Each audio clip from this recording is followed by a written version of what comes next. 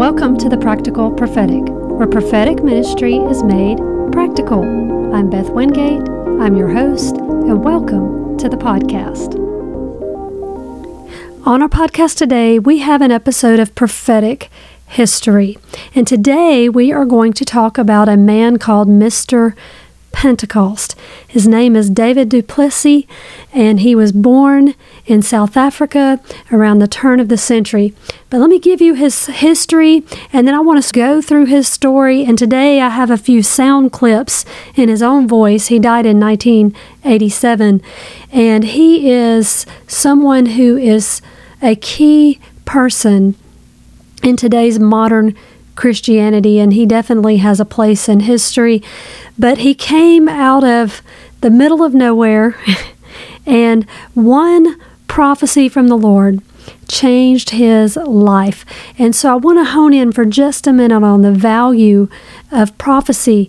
And sometimes when you're given a personal word from the Lord or an encouraging word from the Lord, and then the Lord speaks and confirms that to you, and then how that can change an entire world. And so I'm very excited to share this story with you, and I've sort of immersed myself in his history, and I hope that you will enjoy this episode. So we're going to go back to South Africa around the turn of the century. And at the turn of the century, South Africa had just come out of what was called the Boer Wars. This was wars between the English, who had been embedded there for quite some time, and then African settlers who would come down into South Africa, because it was basically wilderness at this point, vast stretches of land. And there was a lot of tribal warfares, war over language, over culture. And so this place had been just filled with violence for years. And there was a man who had a son, his firstborn son, 1905. They were descendants of French Huguenots, and we can talk about the Huguenots another time. We may do a whole episode at some point on that. But the French Huguenots were basically persecuted Christians who were dispersed all over the world, and they had a huge impact on Christianity, and they actually influenced and financed a lot of the founding fathers in the American Revolutionary War. So that's an interesting study also. But this family, the du Plessis family, in 1905 had a son, February 7th, named David Johannes du Plessis. And he was born into this family, and his father was a carpenter, but then the family becomes missionaries.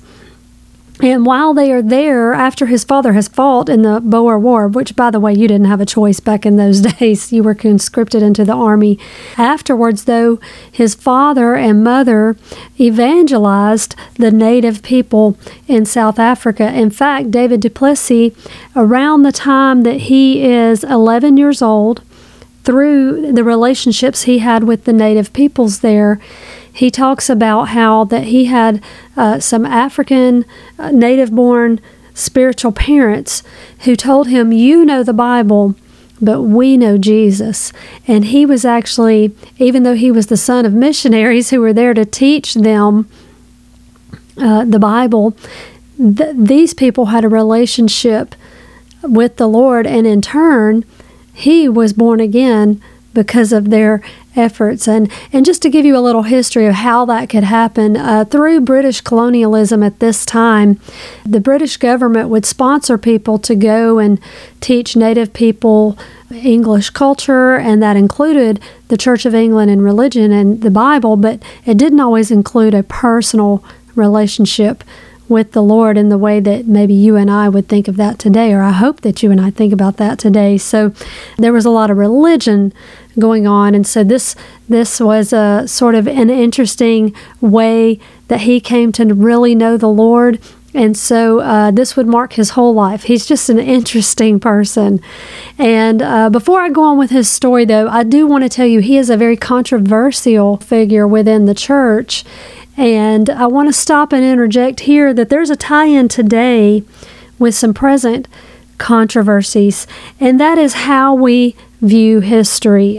Today, there's what's called presentism, and presentism means that you judge history by today's standards. Oftentimes we color history with the lens of our current views, or maybe even our current prejudices or current biases. And to a degree that can be allowed, but you can lack understanding of the culture of that day. And so just to set the scene a little bit, religion around the turn of the century and coming into the early 1900s was traditional. It was formal. You had clear denominational lines, and those lines did not cross. They did not mix. A lot of churches, you would go and you would have your name on the roll. Your name, you would have a letter of membership, and you didn't cross and visit and go to other churches. That was just unheard of, and you certainly didn't cross denominational lines. We hear phrases that people are, born into being, whatever the term, like, I was born Baptist, or I was born Presbyterian, or cradle Catholic, things like that. People were pretty set in the religion that their family had, and so you have to remember that there was a more rigid view in history at this time.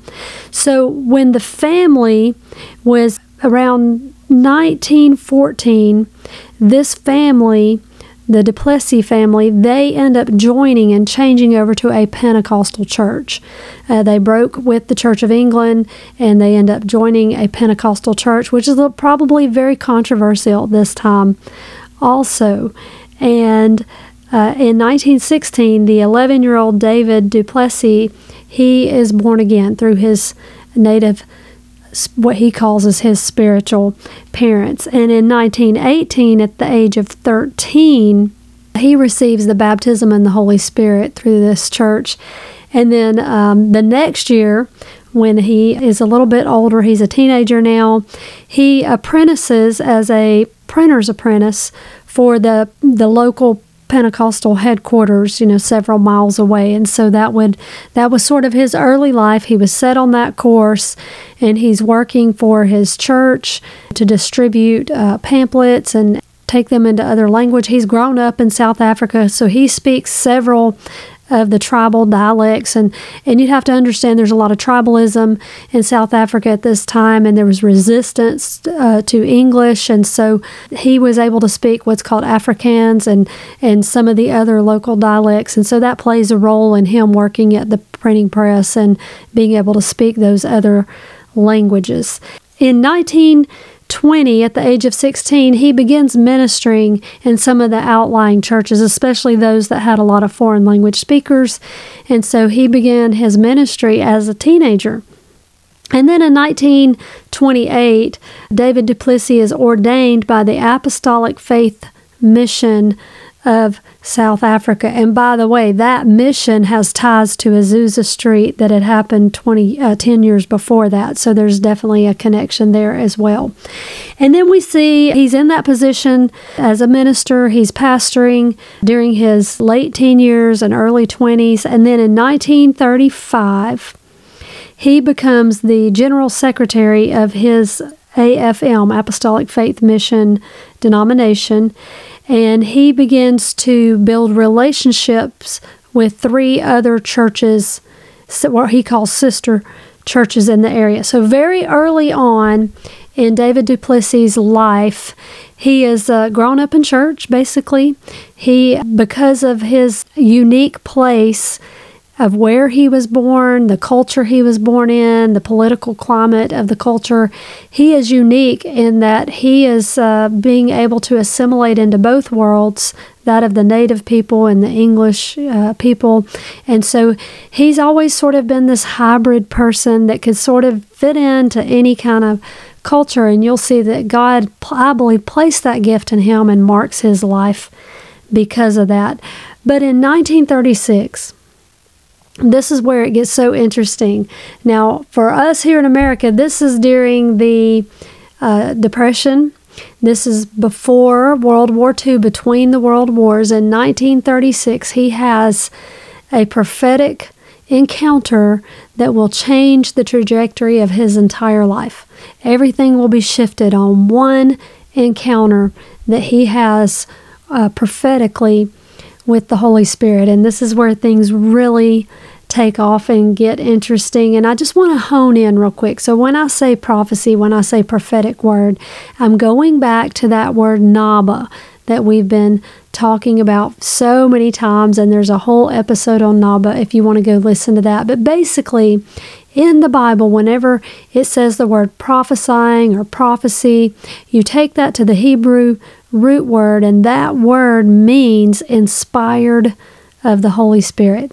And we've talked about how that Jesus said to the disciples when Peter had the revelation of who Jesus was, that flesh and blood did not reveal this to you, but by my Spirit.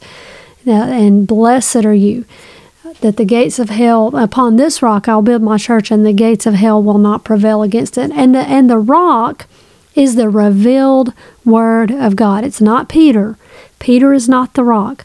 The rock is the revealed Word of God. And so I believe David du Plessis had this kind of experience in 1936. So he's the head of this denomination, this small denomination in South Africa. He's been pastoring, and he invites speakers, and that's part of his job. And so during this time, they were having a meeting of their denomination, like their annual conference that they would have for their pastors and their churches and their church leaders. And so he invites an elderly Smith Wigglesworth at this time. Now, Wigglesworth has been well known. He's a British evangelist. He's been in America. He's been all over Europe. And he was a Pentecostal charismatic leader, and he was known for faith, his message on faith, and he was considered, I guess you would call him a faith healer. And he has an amazing life, an amazing story. And Wigglesworth is well into his 70s at this time. And so he's invited to be like the keynote speaker. And du Plessis is the head of the AFM denomination. And so he is there to meet Wigglesworth at the train station. He will be the one taking him into his house to stay. And then du Plessis was his translator. So they would go to the convention or the churches, and Wigglesworth would say some phrases in English, and then du Plessis would translate that into Afrikaans for the people who were there. And so that was the plan. He was the interpreter. And du Plessis said that his house was about 10 miles away roughly from his office. And so he had been with Wigglesworth. He had been there. He was scheduled to be there, I think, for a couple of weeks. And so du Plessis leaves the house where Wigglesworth is, his home, and he goes back to his office to do some work. And this is where I want to play a clip in his own voice, because this story is just amazing. But he's going to have an encounter with Smith Wigglesworth, who will give him a prophecy that will change the whole course of his life. And this is just fascinating. So this is about a 5-minute clip or so, and I'm going to let you listen to this because it's in du Plessis' own voice not long before he passed away. And he's actually on the TBN channel with Paul and Jan Crouch. So they're doing an interview with him, many years later, and he's retelling this moment in his life. So let's take a listen. But I was his interpreter. I accompanied him in meetings. And here one morning, he knew where my office was. I was living 12 miles away, and he was staying with us in the home. And here he burst into the office without knocking. Just came in and looked me straight in the eyes and said, "Come out there." And, well, he's an older man than I am. Meekly I came out, and he put his hands on my shoulders, pushed me up against the wall, and said, "The Lord has sent me to tell you these things." And I was against the wall. I knew who he was talking to, not somebody behind me. And he said, he showed me visions. If it was words, I couldn't remember them, but the visions I saw. He is going to do a new thing. And there is a new wave of the Holy Spirit to come upon the earth. And it will not be an extension of the Pentecostal movement. it will be manifested through the old 9 denominations. And you know, everything he said was what we didn't believe in or didn't teach at all. To me, this was a strange approach. But in the end, he said, and now the reason why I've come, I have to warn you that God intends to use you in this field of the old 9 denominations. He wants to send you to them and use you. And if you remain faithful and humble, you will see the greatest events in all Christian history, far greater than anything that had happened in the world before. All this was almost frightening now. And suddenly he prayed and he said, do you get airsick? I said, never been there. You get seasick? I said, never been on the sea. Well, he says, you will travel more than most men. And he started praying, Lord, you showed me how much this man will travel. I pray that he never gets sick when he's on traveling for you. He says, and he told the Lord, he says, it's bad to get sick at home, but it's a lot worse when you're traveling. And then he stopped and didn't say goodbye or anything, just walked out and closed the door. I sat down and I remember the first thing I said, Lord, what are you doing to me? I was so happy here.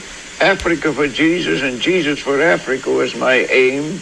I didn't know that I'd have to travel the world. I didn't know that I would have to go to the old 9 denominations. And I said, Lord, help me, give me grace, and let me know your will very clearly. Knock at the door. Come in, I said. In walks Wetherwell. Good morning, Brother du Plessis. How are you? I said, puzzled. Puzzled? Yes, I said, you came in here and you didn't greet me, you didn't say, you just started prophesying. Well, he says, I've delivered the message. Did you hear the Lord said to a prophet, speak to no man on the way? I didn't speak to Anna. I didn't speak to the fellows in the car. I didn't speak to you. I didn't discuss anything with you. I just delivered the message. You heard it. Yes, but I said, I can't do what prophets tell me. He says, that's wisdom. Don't listen to prophets. The Lord will guide you. And besides, he says, I did not give you any orders. I only warned you of what God will do with you and through you. And then he started again asking questions. And I told him my position, and I said, I don't understand this. But I said, I am committed to do whatever he says, which I learned originally in 1916 when the Lord saved me. I learned from Mary, the mother of Jesus, at the wedding of Cana. I wanted, as a boy, saw the Africans do miracles that I'd never seen before. And so I thought, Lord, I want to do miracles too. How do I do it? Well, he says, always begin at the beginning. And I took beginning for the key word, and the first word beginning, in the beginning God created. And I saw the miracle that he did, look, one after another, by speech. I saw that miracles come by speech. And I thought, well, now that's wonderful. Then I ended up with, in John's Gospel, the 2nd chapter, this was the beginning of miracles for Jesus. Now, how did he do it? I then saw that he did not do it by himself. He began there immediately to give orders to the servants there. And Mary said to them, whatsoever he says, do it. And I came to the conclusion that's a recipe to do miracles. So that was David du Plessis in an interview in 1936. Well, the following year, he gets invited to America to come speak at the Assemblies of God's General Council meeting in Memphis, Tennessee. There, they discuss the benefits of meeting Pentecostal leaders from London and other nations. And near the end of the conversation, a man named Donald Gee, who, by the way, is very instrumental in the Welsh revival that had happened a few years before that and had spread the Pentecostal experience all over Europe and really all over the world. He had decided that David du Plessis should become the secretary of such meeting should it be formed. So in 1938, a conference was held in Stockholm of Pentecostal leaders, and it was called the International Pentecostal Movement. And so at that meeting, a man named T.B. Barrett actually prophesied the coming of World War II at that meeting. That's just a little side note.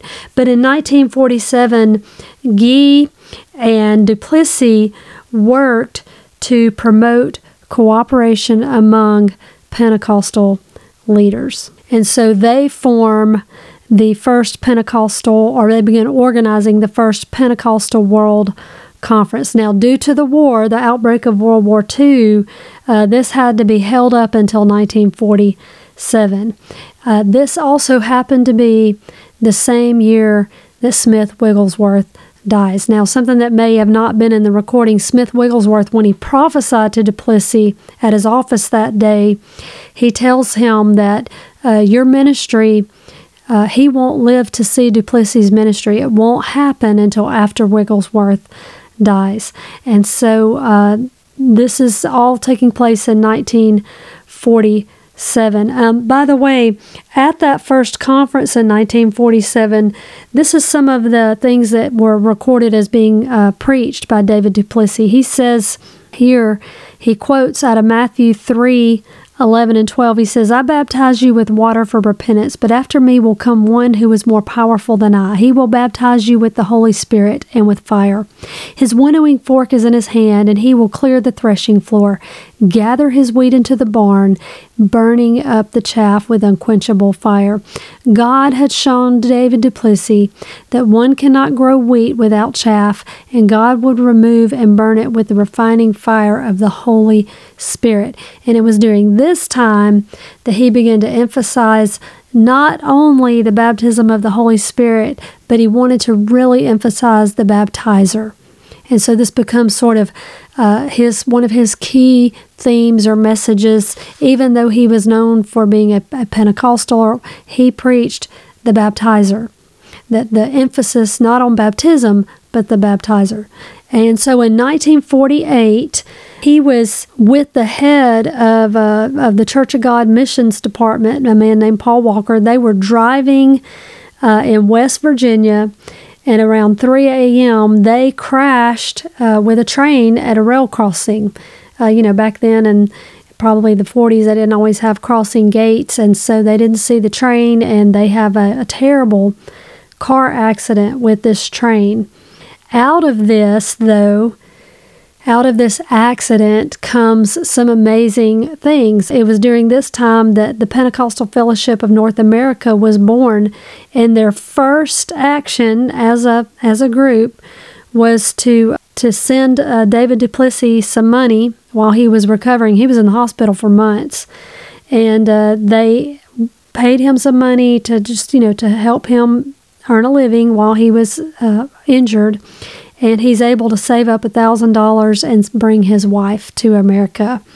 And so they were able, in the 40s and late 40s, 1948, their family to come. In fact, he organized the first PWC, or Pentecostal Fellowship of North America, meeting from his hospital bed. And this fulfilled the prophecy that Wigglesworth had given to him 9 years earlier. And that's when it begins to come to pass. By the way, it is not lost on me that the birth of integrating the full gospel into the church also coincided with the year 1948 when Israel becomes a nation. By the way, 1948 is full of amazing things in church history. So many things that happen in church history during this time. It was also during this time that Lee College in Cleveland, Tennessee, the Church of God College, they invite him to, when he's better, to come and be a professor at their college. This enabled him to get a visa to stay in the States. And with the help of his students, he was able to organize the PWC all the way into, which is, by the way, the Pentecostal World Conference. And he's able to organize that in London as well through the help of raising money and communication with his students. And I'm going to play one more clip. This is a very short, 1 or 2 minute video, but this is another interview with him where he talks about these things. He also, during this time, gets his credentials from the Assemblies of God. So he's also unique in that you got to remember the culture of this time. There's not a lot of crossing denominational lines, even among Pentecostals. And so he had a foot in the Church of God world. He has a foot in the Assemblies of God world. He has a foot, in this apostolic faith mission. He has a foot, he just is very interesting the way that he is accepted in so many different worlds. He's just so unique in that way. Smith Wigglesworth in 1936 gives him this prophecy, and several years have passed. Wigglesworth has just died. I'm going to share another video clip from a different interview where he talks about this. But before I do, I want to stress this one point. In the prophecy Wigglesworth had given him, he told him that there was going to emerge a movement of the full gospel, and that he was going to take that message to leaders. He was so misunderstood especially early in his ministry, because he wasn't at this point exactly a preacher. He wasn't exactly an evangelist. He is a speaker oftentimes, but God just sort of places him in the church world with leaders of all different denominations. And he's just a church leader. And he's very true to himself and his beliefs and his mission to bring the full gospel message. But he's revered by many, hated by many, very misunderstood by many. But he's so likable. God places him in this position with all different types of leaders. And it's really around 1948 that things really accelerate for him when he enters the church universities, so to speak. And that sort of brings some unique relationships, and it's going to put him on an entirely different path. But before I talk about those things, I want to play this second interview for you. This is just about a minute-long clip. How long from the time Smith Wigglesworth gave you that prophetic word until you began to see this unfolding of your life? In 1948, I was lying in a hospital after an automobile accident. I really live in America by accident. And that's how I came to settle here. No pun intended. And there, while I was lying there, I had nothing else to do, couldn't do anything else but listen to the Lord and talk to the Lord.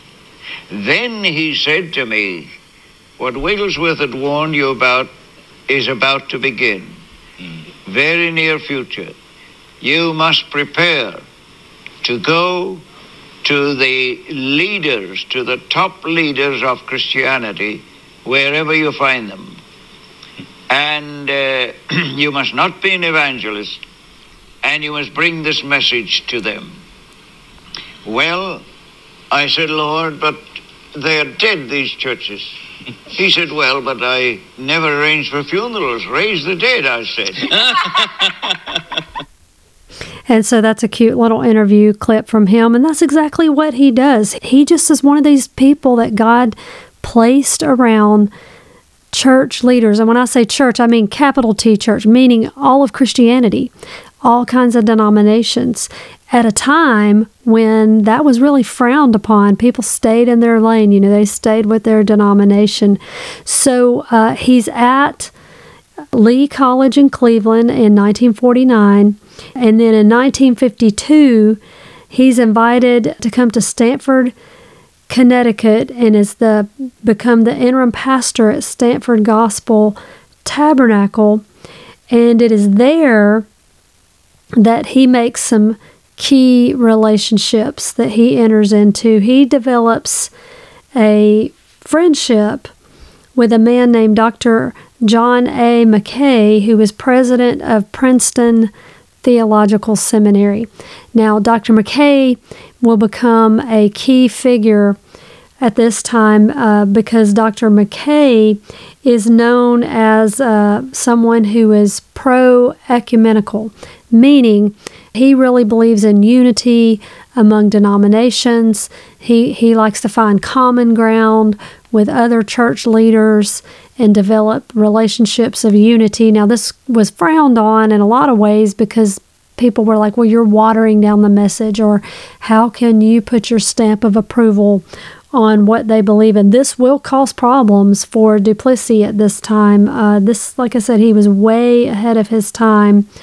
But it is through his relationship with Mackay that he is invited to Germany to come to the World Conference of the International Missionary Council. And so there he ends up talking with roughly 210 delegates, and it is through that meeting that he ends up speaking to 700 leaders of the church world, especially who lead third world churches and congregations. I'm going to play another small, just short, little 1-minute clip where he talks about how he got his nickname, Mr.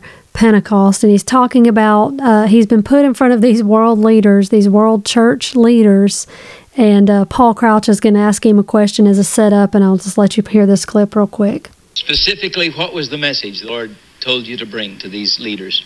Oh, he said I must bring to them what I thought was the Pentecostal message, you know.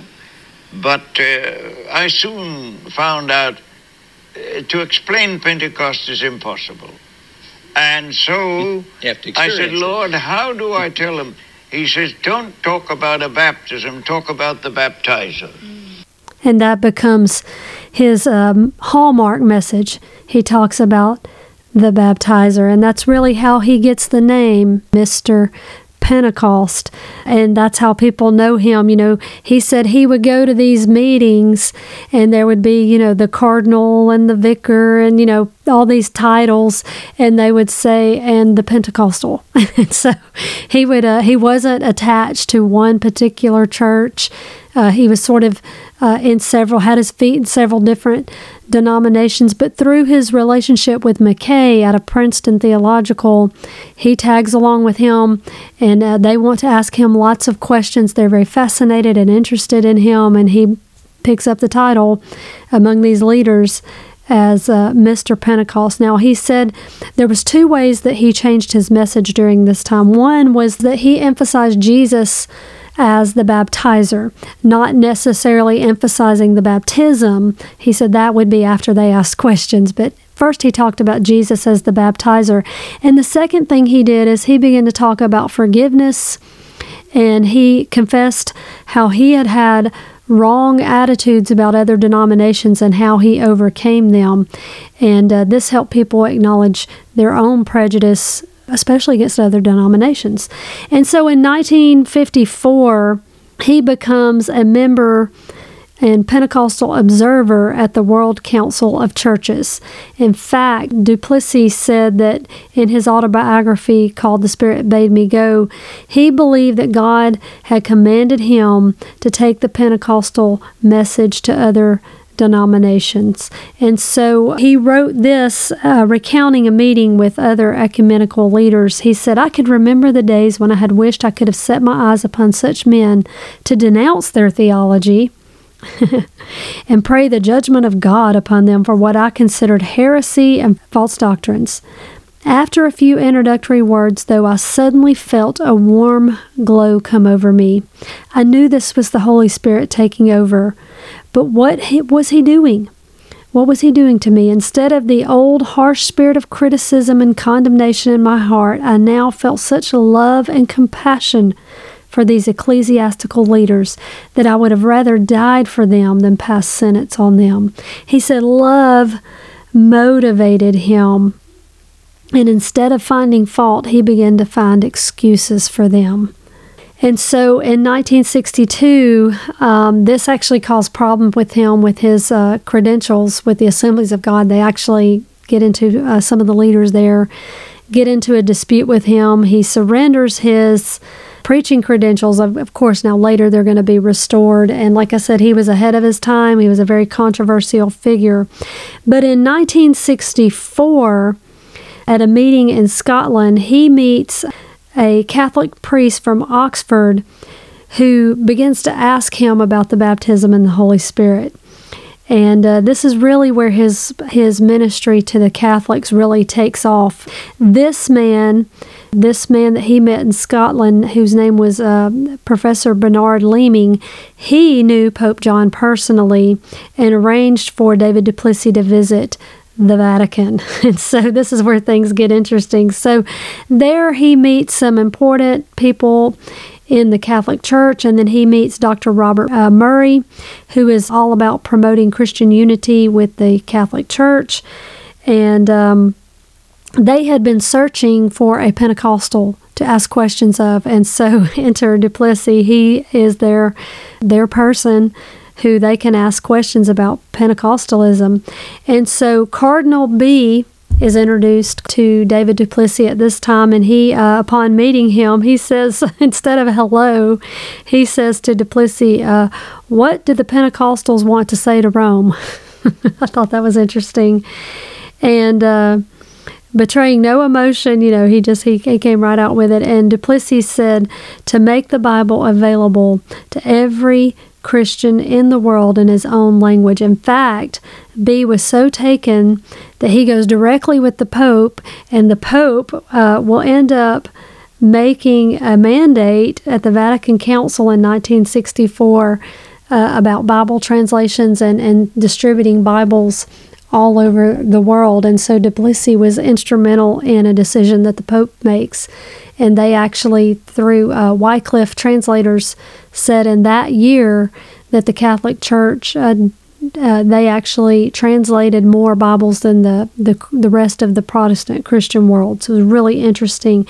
And in 1967, he becomes an influencer of the Catholic Charismatic Renewal. In fact, you can Google the Catholic Charismatic Renewal. That's a whole separate conversation. But in 1967, a group of University Catholic bishops attend a worship service that's Protestant, and they get baptized in the Holy Spirit.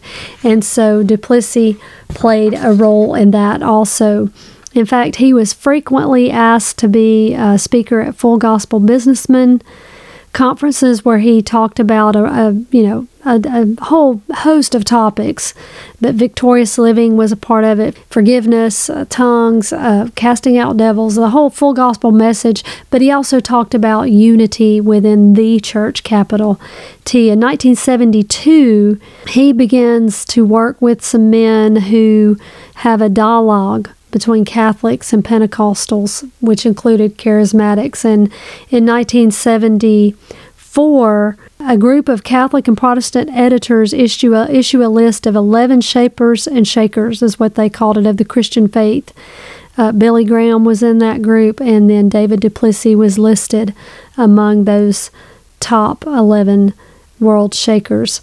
In 1976, he has a book called A Man Called Mr. Pentecost, and he talks about how he got that name and how that he was able to take the Pentecostal message to the entire church, especially the Catholic Church. And in 1977, he is finally able to meet the Pope. And the Pope, Pope John, when he meets him, he says, "So, are you Mr. Pentecost?" To which du Plessis says, "I am." And he was able to take his message all the way to the Pope and to leaders of the Christian church, the Pentecostal world. And so he ends up making amends with his credentials with the Assemblies of God. Like I said, he was just ahead of his time. And then later, Fuller Theological Institute will name an entire center after him, the du Plessis Center. And so David du Plessis is one of these people who God used him in such a mighty way. He took him all the way to the top leaders of the Christian world, to the Pope, and to all these people to share the message God had given him. And that was the full gospel message, the message of the baptizer. And so it all started, though, with a prophetic word as a translator for a traveling evangelist named Smith Wigglesworth. And then he becomes known all over the world as really a statesman on behalf of the Pentecostal and Charismatic movement. In fact, he's called the father of the even though he's known as Mr. Pentecost, he's the father of the Charismatic movement, one of those, along with men like John Wimber. And so David du Plessis will reach leaders all over the world. Now, how could, he have imagined that would have happened in the 1930s in a little town outside of Cape Town, South Africa? How could he have imagined how that would have come to pass, and the faith that must have taken to believe and partner with the word that Wigglesworth had given him? And that's an amazing story. And so I just wanted to leave this story of Pentecostal history with you on Mr. Pentecost. Have a blessed day.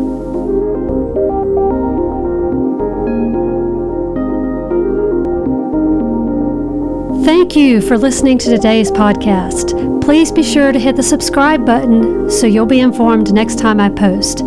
Thank you again, and have a blessed day.